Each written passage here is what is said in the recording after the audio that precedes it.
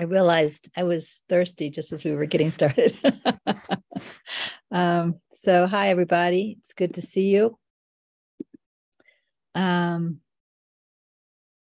of you who have been here for a while, Sina especially, may have noticed that I'm in the sanctuary today, and I'm typically not, because I can't work and listen at the same time. I just can only do one thing at a time. But today, what I'm doing is I am starting work on the Kindle version of Out of the Stillness. And that is just formatting. Once you have the paperback done, then you have to go in and reformat it. But what I've discovered is that these little lines that I put here, they're not working well in Kindle. So I'm having to go through and delete every single one of those lines in this book. So that's why I'm able to listen and work at the same time. It doesn't really require any thought, but it's taken a bit of time. So that's the project I'm working on now, is deleting all the lines out of the book so I can convert it to Kindle without it looking silly. And then I also am removing page breaks, because Kindle breaks pages differently than this size book. And it's all that kind of formatting stuff that I'm doing. So I'm able to listen and work at the same time. So it's been nice being here this morning. But for those of you, some people have told me they're waiting for the Kindle version. For those of you who are waiting for the Kindle version, I would imagine 2 to 3 weeks. I'll have it ready. It should be ready before Christmas. I'll let you know when it's done. So last week, I was looking at step 4. I was looking at desire. And I think I'm ready to look at quote 798, if I marked my book right. Or actually, it was 2 weeks ago, I think. I don't remember. Yeah, because last week the sanctuary was closed. It was the Wednesday before Thanksgiving, so it was 2 weeks ago. So I'm going to start with quote number 798. I'm going to start with the 7 steps to awakening.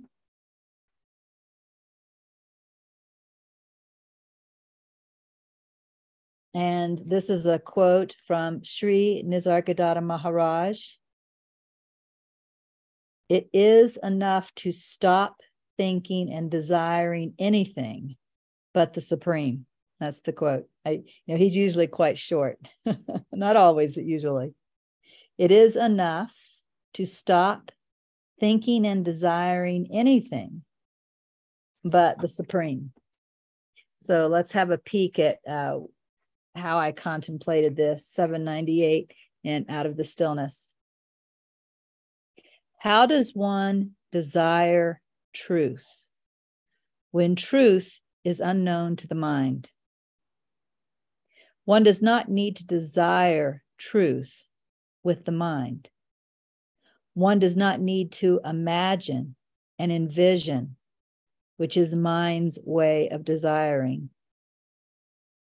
One does not need to think about and plan in the way mind does when it desires something it thinks it does not have. There is another way of desiring. One may simply be. One can be present with the coolness or warmth of the air. One can notice the present stillness, love in the heart, and rest devotionally there. One may reflect attention on present changeless awareness.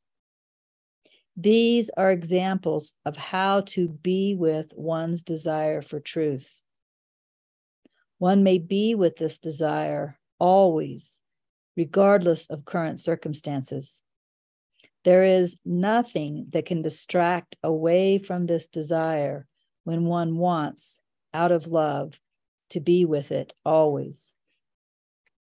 So it's funny because, we talk about the spiritual aspiration or true desire.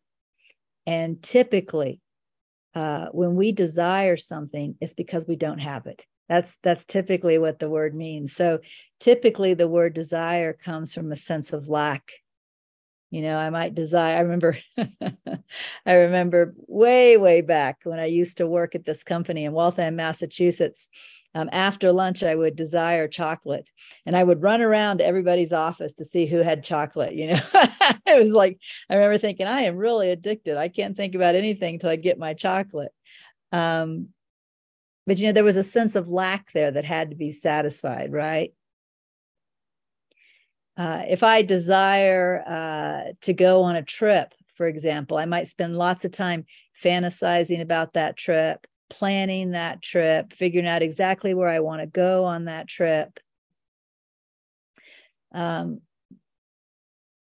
We can't do that with truth, because the truth is, until we awaken to truth, we don't know what it is. Anything that we would visualize or imagine would be just that, imagination. We can not plan the journey. Whatever journey it is that we need to take, it's going to happen spontaneously. I can't sit down and say, okay, I'm going to do this, and then I'm going to do this, and then I'm going to do this, right? It's going to happen spontaneously. And there's something egoic. I want to say something wrong, but I wanted to define the word wrong. I want to define it as egoic. There's something wrong about desiring truth with a sense of lack, like it's off. It's not in harmony with the truth itself.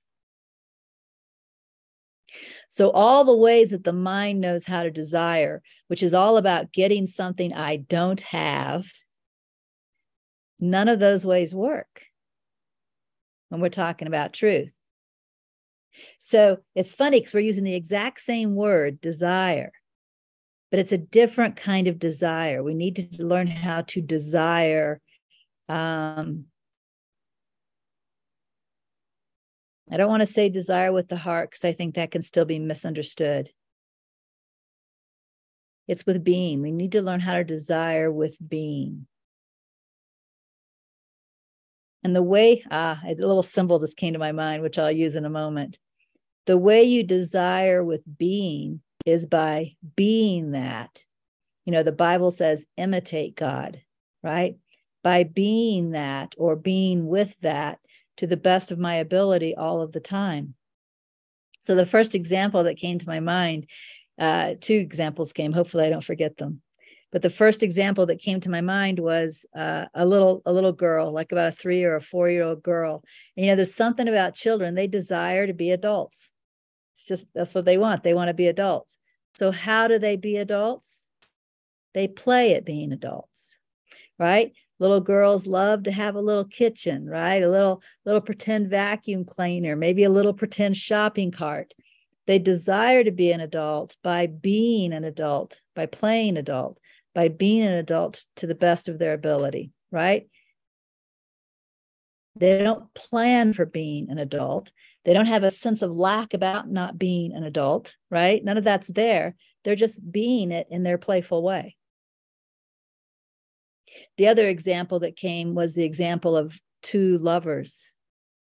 It's fair to say lovers desire one another, but when they desire one another, they be together, right? They think of each other. They talk when they can, or they text when they can, right? It's a being together.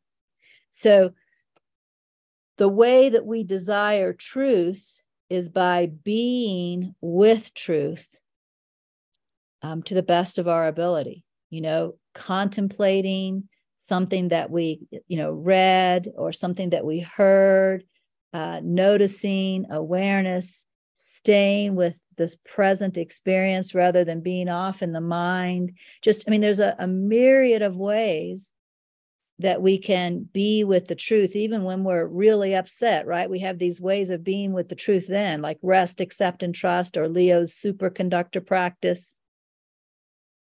So the way that we desire the truth is the same way that a child desires to be an adult, or that a lover desires to be with their lover, by doing it, by being it to the best of our ability. So it's not coming from a sense of lack. In this case, the word desire doesn't mean getting something I don't have. And of course, as seekers, we tend to misunderstand that. We think that's what desire means. We think we don't have truth and we have to get what we don't have, right? At some point, we realized that's not true, but I think we all probably started there. So this isn't about getting what I don't have. It's about this type of desire is the desire to be it now. I desire to be this now, not that now. Right? That's what the word desire really means. And of course, if you've read Adyashanti's little book, which name, it has the word liberation in the title. I can't remember the name. If somebody wants to type it in, if you know, I'll say it out loud. But in his little book, when he talks about spiritual aspiration, he talks about how a spiritual aspiration is something that you aspire to when? Who can answer that question? Something that you aspire to when? Now. Yeah, Anne did it. Now. Right? So it's about being now, practicing now, contemplating now. That's how you desire. So again, if we look at, first of all, let's see what Nisargadatta said, 798. It is enough to stop thinking and desiring anything but the Supreme. So we're talking about, well, the way NTI puts it is the singular thought of God, right? Just always right now and whatever I'm doing, whatever's going on for me, being with it as truth, or being with it inner focused, or whatever my best effort is, right? Whatever my best effort is. I'm living my desire now. So again, out of the Stillness, 798 says, how does one desire truth when truth is unknown to the mind? One does not need to desire truth with the mind. One does not need to imagine and envision, which is mind's way of desiring. One does not need to think about and plan in the way mind does when it desires something it thinks it does not have. There is another way of desiring. One may simply be. One can be present with the coolness or warmth of the air. One can notice the present stillness, love in the heart and rest devotionally there. One may reflect attention on present, changeless awareness. These are examples of how to be with one's desire for truth. One may be with this desire always, regardless of current circumstances. There is nothing that can distract away from this desire when one wants, out of love, to be with it always. Another thing it always reminds me of, and this is true, I think we've all been in love at some point. I mean, really newly, freshly in love, right? That's what I mean by in love right now. We've all been in love at some point. And when you're in love, new and freshly in love, it's not hard to think about your lover. Right? I mean, when you probably drive your friends crazy because in conversation, all you want to talk about is your new lover, right? You don't want to talk about anything else. You don't want to think about anything else. You don't want to be with anything else. No, you hang up first. No, you hang up first, right? We're not anxious. We've all done that stupid little phone game. You didn't hang up. But that's desire, right? That's desire. So what this is talking about is that same passion, that same desire for truth, where whatever I appear to be doing, truth is really there with me in some way, right? Maybe I'm feeling within for what am I to say now? What am I to do now? Maybe I'm just paying attention to awareness while I'm being present with whatever's going on. Maybe I'm practicing the loving all method. Maybe I'm saying a mantra. I mean, who knows? But there's something going on because I desire to be with truth now. And so I am, right? And I don't even have to imagine a future. right? It's just being with it now. So let me read this one more time and then we'll go on. How does one desire truth when truth is unknown to the mind? One does not need to desire truth with the mind. One does not need to imagine and envision, which is mind's way of desiring. One does not need to think about and plan in the way mind does when it desires something it thinks it does not have. There is another way of desiring. One may simply be. One can be present with the coolness or warmth of the air.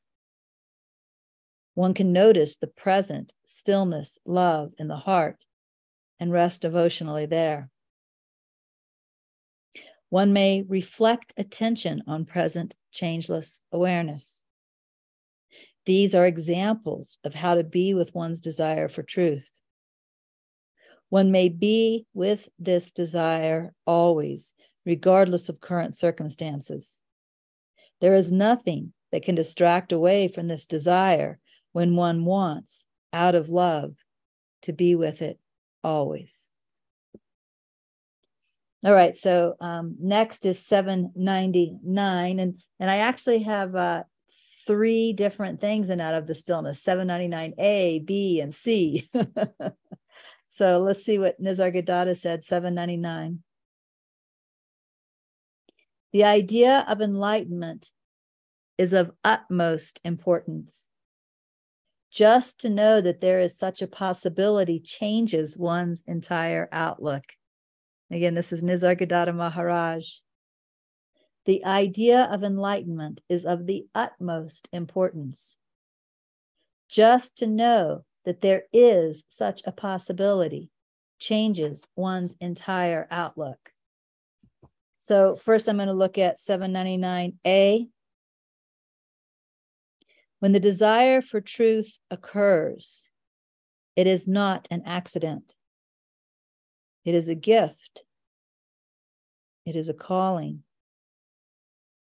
It is as if the mysterious force of the universe has exhaled itself into different forms for the sake of tasting experience. And now it is inhaling again, calling itself back to itself for the sake of resting in remembrance. So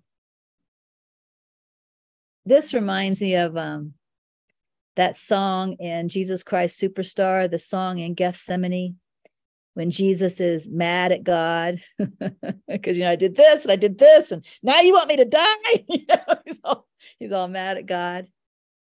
And he says something about, Jesus says, when I started this, right? When I started this, there was passion. That's not the exact words, but that's the idea. When I started this, there was passion, but now I'm tired, But he has this idea, when I started this, and then suddenly he realizes, wait, I didn't start this.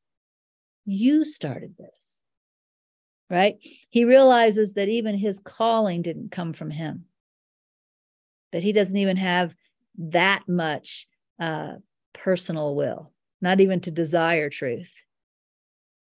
And that's true for all of us. If the desire for truth is here, it's because we are being called. We don't get to claim that. We didn't create that. It just showed up one day, right? It just started showing up. Where did it come from? Right? It came from truth, wanting to return to truth. And likewise, I know sometimes, there's a challenge with maybe wanting to judge those who don't feel called. Well, is that their fault? If the calling hasn't come to them yet, is that their fault? Aren't they still just out there tasting experience? Because that's what they're supposed to be doing right now, is tasting experience. So that's what this is saying, is that the desire itself that calls us back is impersonal, right? It's not something that we created. It just showed up, right? So again, 799A. When the desire for truth occurs, it is not an accident. It is a gift. It is a calling. It is as if the mysterious force of the universe has exhaled itself into different forms for the sake of tasting experience. And now it is inhaling again, calling itself back to itself for the sake of resting in remembrance. So that was 799A. So that was my first contemplation of the Nisargadatta quote. Let me read the quote again, and then we'll go on to 799B. The idea of enlightenment is of utmost importance. Just to know that there is such a possibility changes one's entire outlook. So 799B. When you feel the call of the inhale, you can change your way of being. On the exhale, you are focused outward, and rightly so, because gaining experience was your God-given purpose. It was the purpose of the exhale. Conversely, when the call of the inhale occurs, you can turn your attention inward. What this speaks to, well, I got so many things come to my mind at once. My mouth just can't move that fast. One of the things that came to my mind was that Rumi poem about being a limp fish, right? God is the fisherman. God casts his rod and he hooks you, right? That's the calling. That's the desire for truth. He hooks you. And then Rumi recommends that instead of being the fish that's fighting while God is pulling you in, because guess what? God's going to pull you in. Instead of being the fish that's fighting while God is pulling you in, Rumi recommends being the limp fish, right? Just kind of allow yourself to be pulled in. Well, that's what this is saying.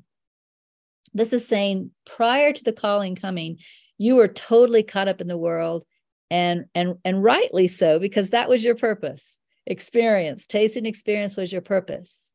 But now that the calling has come, we can turn our attention inward. It's cooperating with the calling. We usually call that willingness, right? And of course, resistance is still being focused outward and being the fighting fish. But just turn our attention inward, and we're cooperating with God pulling us back in. There's a lot of things that I love. I still love chocolate, I love outside. It snowed yesterday and the sun's shining today and the sky is blue and it's just beautiful outside. I just love looking outside, looking out the window. I love, my dog. I love, I could just go on and on and on. All these things are going to hit my mind if I sit here long enough, things that I love. I love a lot of things. I enjoy life. I'm happy. But the thing that I love most is that quiet time in the morning when I'm alone in contemplation and meditation. Why do you think that is? Why do you think I love that the most? Because that's when I'm in the most harmony, we'll call it, with my current purpose. Right? When you're in the most harmony with yourself, you feel the best. That's just the effect of being in harmony with yourself. So I love hiking, I love kayaking. I love sometimes going to a music show. I love being with my family. Right now I'm loving watching The Crown on Netflix. But what I love the most is that quiet time in the morning. That's when I'm being the limp fish, right? That's when I'm being pulled in. And that's my purpose, because I'm caught in the inhale.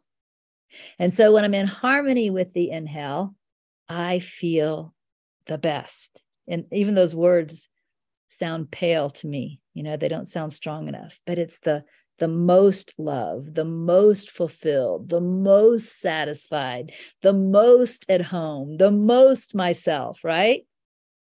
More than all that other stuff that I love. So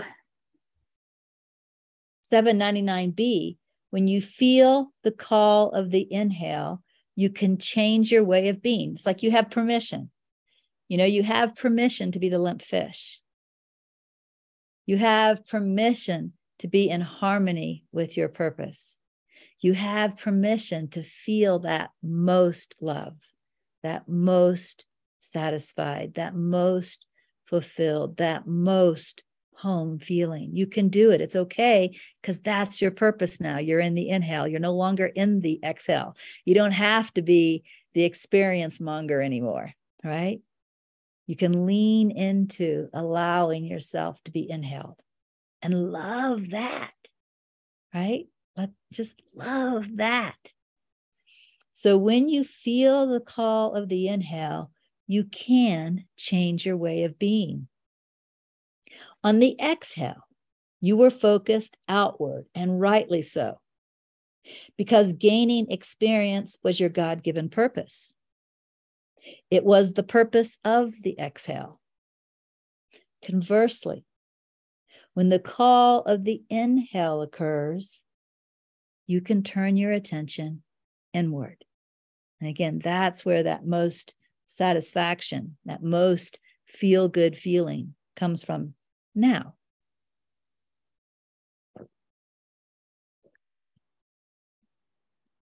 $7.99C. We're still thinking, this still reminds me of the limp fish from Rumi. Do not try to fight the call of the inhale. You cannot fully resist the nature of God. To attempt to do so is a useless waste of energy and needless delay, right? And you can tell the difference. I know y'all know the difference. I know I'm not the only one. You can tell the difference because when you're resisting the inhale, isn't there some type of an agitation, right? When you're in resistance, isn't there some type of agitation? Just like that wonderful feeling of when you go within, however you do it, contemplation, journaling, meditation, dyads, whatever, right? That wonderful feeling you get from going within is telling you, yes, yes, yes, yes, yes, yes, right? That's what it's saying. Yes, right? You're in harmony with your purpose. That agitation when we're resistance is saying, no, no, no, no, no, no, no, no, right? It's communicating with you. The feel good is telling you that you're in harmony with yourself. The agitation is telling you that you're not. You're not in alignment with yourself. That's what it's saying, right? You're not in alignment with yourself. So again, why do that to ourselves, right? Why not trust that wonderful feel good of being in harmony instead of torturing ourselves with the agitation of being out of harmony? So do not try to fight the call of the inhale.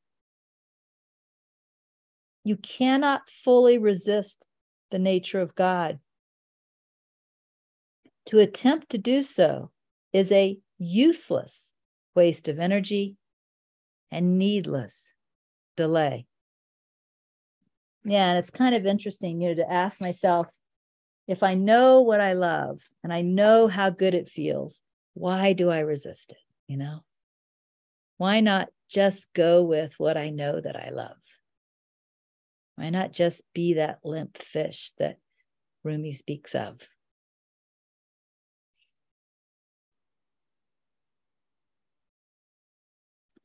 The next one that I have marked is 801. There's an 801A and an 801B, and I only marked 801B. So let's read 801 from the 7 Steps to Awakening, and then we'll look at 801B from my journal. 801, Nisargadatta Maharaj. Whatever name you give it, will or steady purpose or one-pointedness of the mind, you come back to earnestness, sincerity, and honesty. When you are in dead earnest, you bend every incident, every second of your life to your purpose. You do not waste time and energy on other things. You are totally dedicated. Call it will or love or plain honesty. And this is something that I've always understood, always meaning since starting the spiritual path in 2004, April of 2004, always starts then, not before. But when I felt the calling of the inhale, when I felt that calling, and this is even before the Disney cruise, but only in the 2 or 3 weeks before the Disney cruise, right? When I felt the calling of that inhale,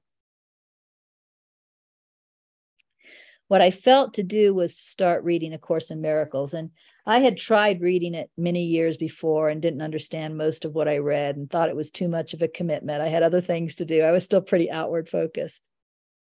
When I felt the call of the inhale in April of 2004, I remembered that blue book in the nightstand next to the bed, and I opened it up, got it out. I got it out. And I remembered my prior experience with it, which wasn't the best. You know, and I look at the text, and I don't remember now, and I don't have my course with me, but I think it's like 600 and something pages long. It's huge. I looked at the workbook, which is 365 lessons, huge commitment. And I looked at the manual for teachers, which is this little bitty book. And I thought, I'll start there, right? I'll start there. Like I'm feeling the calling, but I'm going to start with the little book. And I don't have any courses here. I have my Kindle though, so I can find it on my Kindle. Shauna gave me an extra course, so I'd have one in each location, but I haven't done that yet. I need to get one here. Let's see, manual for teachers. See if it will take me right there. Even though I'm writing a Kindle book, the Kindle isn't my favorite thing.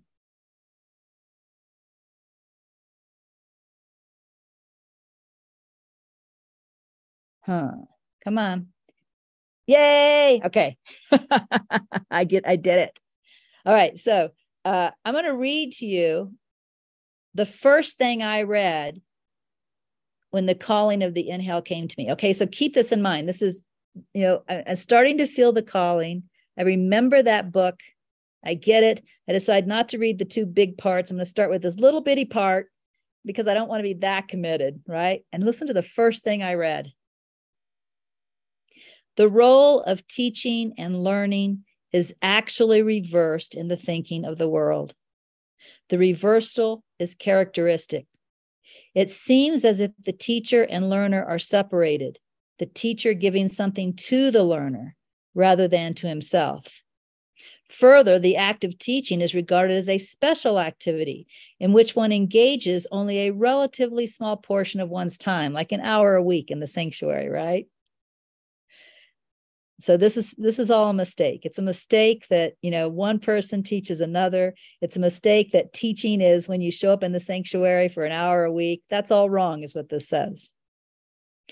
The Course, on the other hand, emphasizes that to teach is to learn, so that teacher and learner are the same, right? We all know this. The one you teach is yourself. To teach is to learn, so that teacher and learner are the same. Now listen to this next sentence. It also emphasizes that teaching is a constant process. It goes on every moment of the day and continues into sleeping thoughts as well. I'm now what? A minute and a half onto the spiritual path, right? I just picked up this book. I started reading it. I've been on the spiritual path for a minute and a half. And this is the sentence I read. Teaching is a constant process. It goes on every moment of the day and continues into sleeping thoughts as well. I understood that sentence immediately, probably because I was in the inhale. I understood that my entire life now was going to be my classroom. I didn't understand anything else. I hadn't gotten any further yet in the course, right? But I understood that.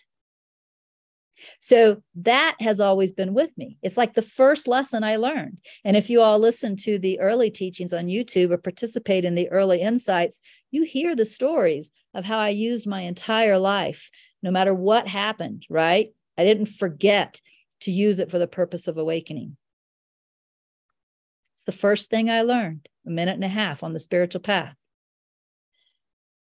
So this is what Nisargadatta is saying here in 801. Whatever name you give it, will or steady purpose or one-pointedness of the mind, you come back to earnestness, sincerity, honesty. When you are in dead earnest, you bend every incident, every second of your life to purpose, right? It's all about the inhale now. That's the purpose of everything. It's all about the inhale. You do not waste time and energy on other things. It doesn't mean that other things aren't happening in your life, because we know they are. But it's not about the other things. The other things are about the inhale. You see the difference? We're not going out anymore. We're coming back. You are totally dedicated. Call it will or love or plain honesty. And of course, desire is a word we've been using. You could call it desire, right? So let's see what I wrote in 801B. The question has arisen. It means it showed up here in my mind. This is where it has arisen. The question has arisen. What if there are no benefits from spiritual practice? What if one spends all their time in meditation and contemplation and nothing ever comes of it? Have you guys had that question arise up here in your minds? Yeah. But I say, meaning the heart, but I say, does some future benefit need to be derived from the moments that I spend in silent bliss, holding and being held by my love? No. These moments are their own fulfillment. They are their own reward. What is this imaginary reward you seek? Be in love now. It is here now. Your reward is already upon you. Rejoice in it. Now, of course, when I started the spiritual path, I had all that same crap everybody else has going on. The I am bad belief, the I am not safe, I got to take care of myself belief, and the truth is not true belief, right? The world is what's true, right? Not the truth. And although they were all hard on me, all three of those beliefs really caused some trouble. They were all hard on me. I think the one that, believe it or not, was the hardest was the truth is not true. Because whenever that would show up, how can I explain it? It was like a panic. It was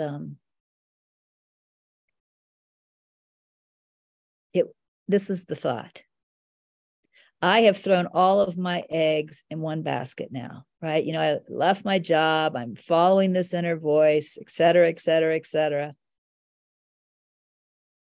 If there's no truth, right? I mean, there's the panic. I don't feel it anymore, but what have I done? What kind of a fool am I?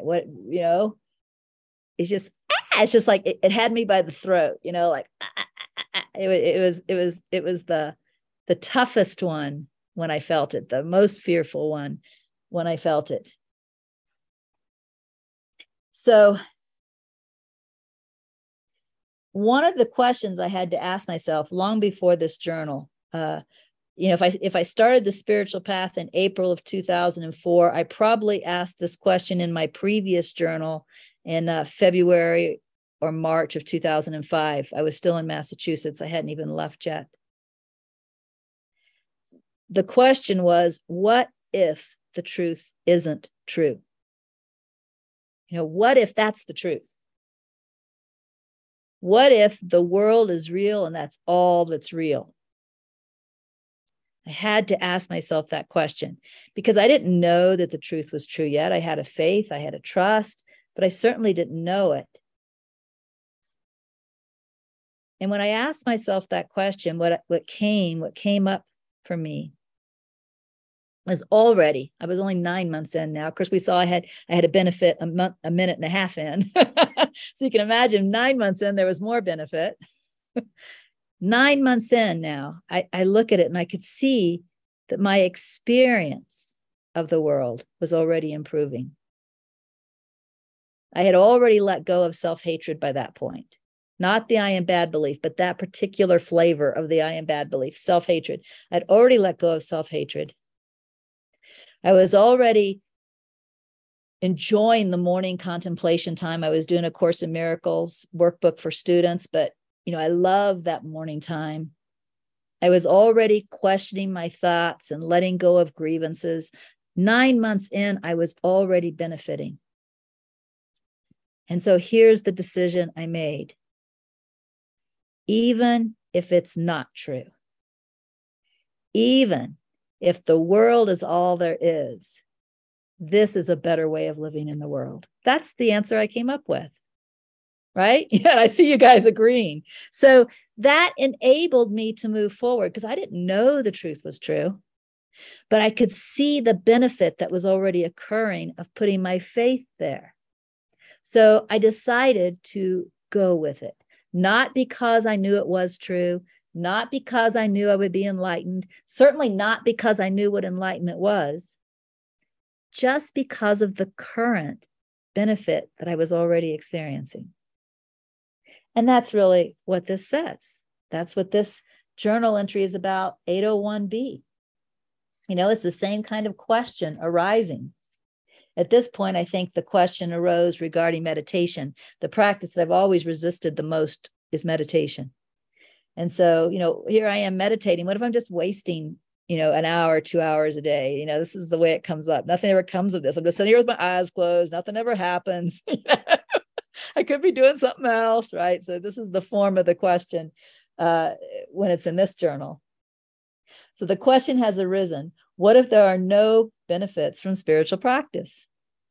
What if one spends all their time in meditation and contemplation and nothing ever comes of it? But I say, meaning again, the heart, does some future benefit need to be derived from the moments that I spend in silent bliss, holding and being held by my love? No, these moments are their own fulfillment. They are their own reward. What is this imaginary reward you seek? Be in love now. It is here now. Your reward is already upon you. Rejoice in it. And it is a funny thing, I still resist meditation every day.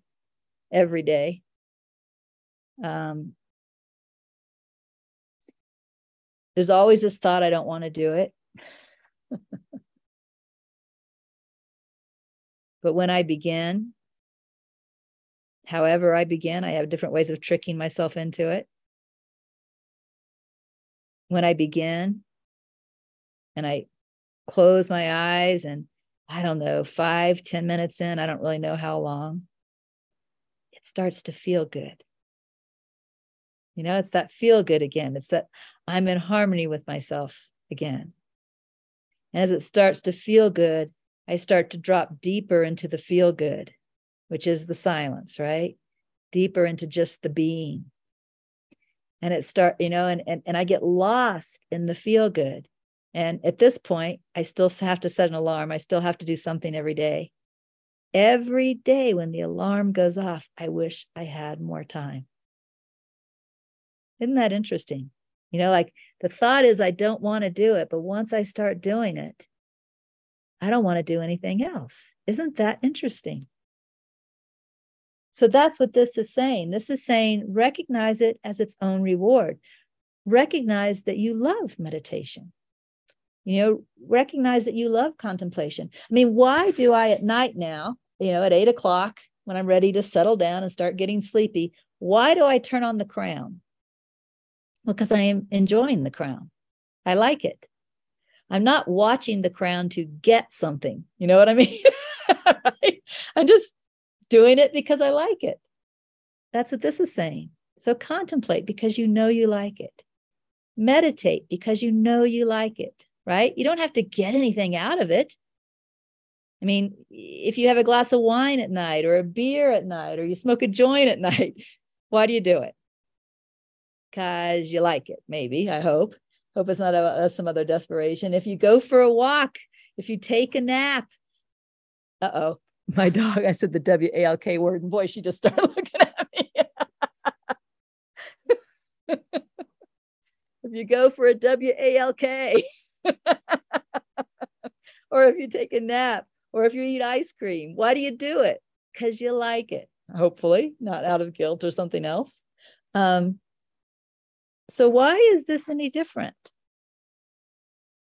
Why is meditation or contemplation any different? We're in the inhale, we're being called. And so what feels really good is when we're in harmony with ourselves. So why aren't we just being in harmony with ourselves just for the sake of how much we love it and forget about gaining anything? That's what this is saying. Just do it because it's what I love. Just do it because it's what I feel called to do. Forget about getting anything from it. So one more time. The question has arisen. What if there are no benefits from spiritual practice? What if one spends all their time in meditation and contemplation and nothing ever comes of it? But I say, does some future benefit need to be derived from the moments that I spend in silent bliss, holding and being held by my love? No, these moments are their own fulfillment. They are their own reward. What is this imaginary reward you seek? Be in love now. It is here, now. Your reward is already upon you. Rejoice in it. Now remember that the subject we're studying right now is desire, right? I mean, that's what we're looking at in step 4. Step 4 is all about the desire for truth. But, it's not lack. It's not trying to get something we don't have. It's being with what we love, recognizing what we love and being with it. That's how we practice desire, right? It's following our own bliss, as the saying goes, but we have to be smart enough to realize what our bliss is. We have to be smart enough to recognize, I love this, and the agitation of resisting it, and realize what those feelings are telling us.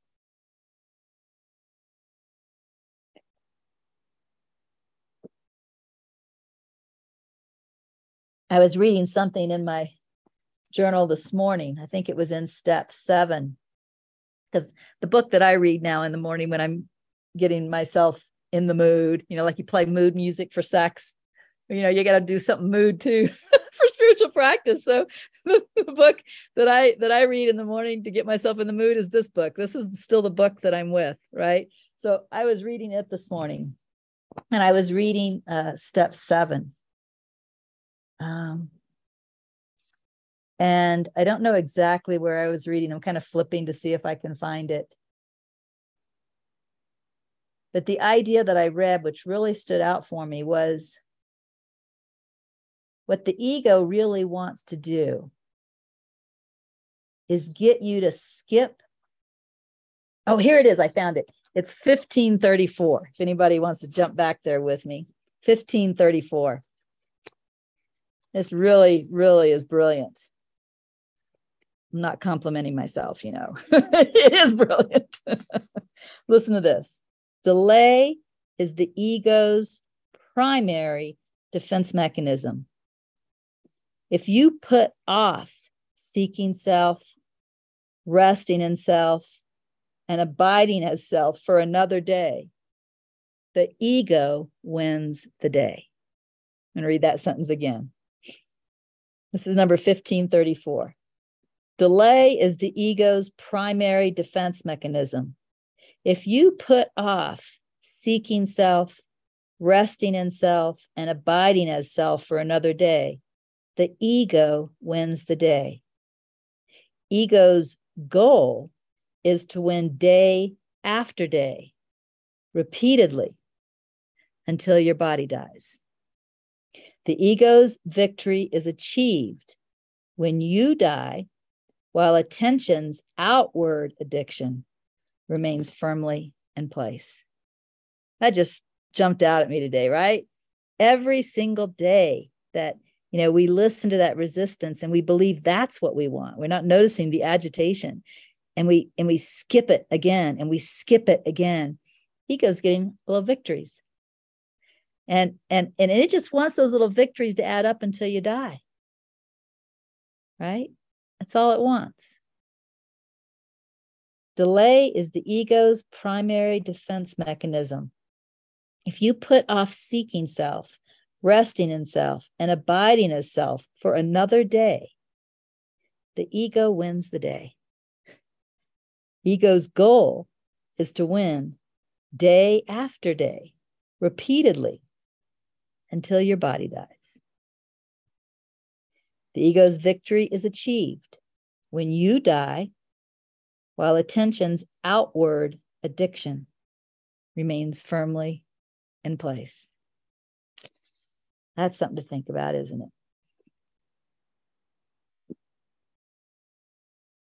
So the next one that I have a mark by is 803A. So let's see if we can look at it in this 6 minutes that we have remaining. So 803. Yeah. Oops. Oh, I have a quick question. Yes. Yeah, you mentioned resting. You said seeking, resting, and abiding as self. Yeah. Is there a distinction between resting and abiding? Because in my mind, I feel that's the same. Yeah, it can be the same. In Regina's journal, resting meant meditating, and abiding means when you get up and walk away, still staying there. But, it didn't have to, those words don't have to always mean that, but that is what that meant in that sentence. Yeah. Okay. So we're looking at, what did I say we were going to do? 803. 803, Nisargadatta Maharaj. The desire to find the self will be surely fulfilled, provided you want nothing else. But you must be honest with yourself and really want nothing else. If in the meantime you want many other things and are engaged in their pursuit, your main purpose may be delayed until you grow wiser and cease being torn between contradictory urges. Go within without swerving, without ever looking outward. So let's see what I have here in my journal at 803A. What is this moment for? It is for being with my love in whatever way I know to be with it. There is a nagging voice that tells me I do not know how to be with my love well enough. And because I do not know how to be with my love well enough, I am missing it completely. But if I begin to turn my attention toward that voice, that is when I feel lost. When I stay with this innocent, precious moment, writing if I feel to write, looking outside at a bird or a rabbit or a plant if I feel to look, sitting quietly with the heart if I feel to just be. When I do any of these things, I do not feel lost. I feel presently in love. I cannot say at a mental level that I know anything about what is right or what is wrong. but I do know the feeling of bliss, the feeling of connection, the feeling of overwhelming presence in all things. This is my present moment joy. This is how I feel called to be with my love. You know, sometimes in my quiet morning time, you know, obviously I contemplate and obviously I meditate, but sometimes I just sit and look out the window. And, you know, the ego will start getting in the mind saying, you know, you're wasting time. You're supposed to be meditating right now. That alarm's going to go off, right? But what this is saying is trust the feeling. If I'm sitting there looking out the window and I'm feeling that feeling that I know is my God feeling, right? The one I feel when I meditate, the one I feel when I contemplate. If I'm feeling that while looking out the window, then I'm supposed to be looking out the window right then. I'm supposed to be just sitting and being and looking out the window. Now, there could be another day when what I'm supposed to be doing, meaning the calling, what I'm supposed to be doing is meditating, and I'm wasting time looking at the window and that feeling of agitation is there. That's different, right? But what this is saying is trust that feeling, that God feeling, right? That connection, that home, that right here, right? Trust that feeling. And then do whatever you're feeling guided to do with that feeling there telling you this is the right thing to do right now. You know, we make these rules in our head and then we try to follow these rules and that feeling isn't always there. That feeling is telling us when we're in harmony. That's the point. That's the point. That's the point. It's not our head that tells us when we're in harmony. It's not those learned rules that tells us when we're in harmony. It's that God feeling, and we all know it. So if the God feeling has me looking out the window, that's perfect. If the God feeling has me reading, contemplating, that's perfect. If it has me meditating, that's perfect. You know, there have been days when the God feeling had me listening to the same song over and over and over again. How many of y'all been there? Right? So what this particular journal entry is saying is don't forget what your guide is. Your guide is not the mind. Your guide is not those learned rules. Your guide is not what other people tell you you should be doing. Your guide is that God feeling. That's where God is. That's what the inhale is. That's what's calling you home. So feel for that and do what that is telling you to do and forget the damn rules. Right? That right feeling is telling you that you're right.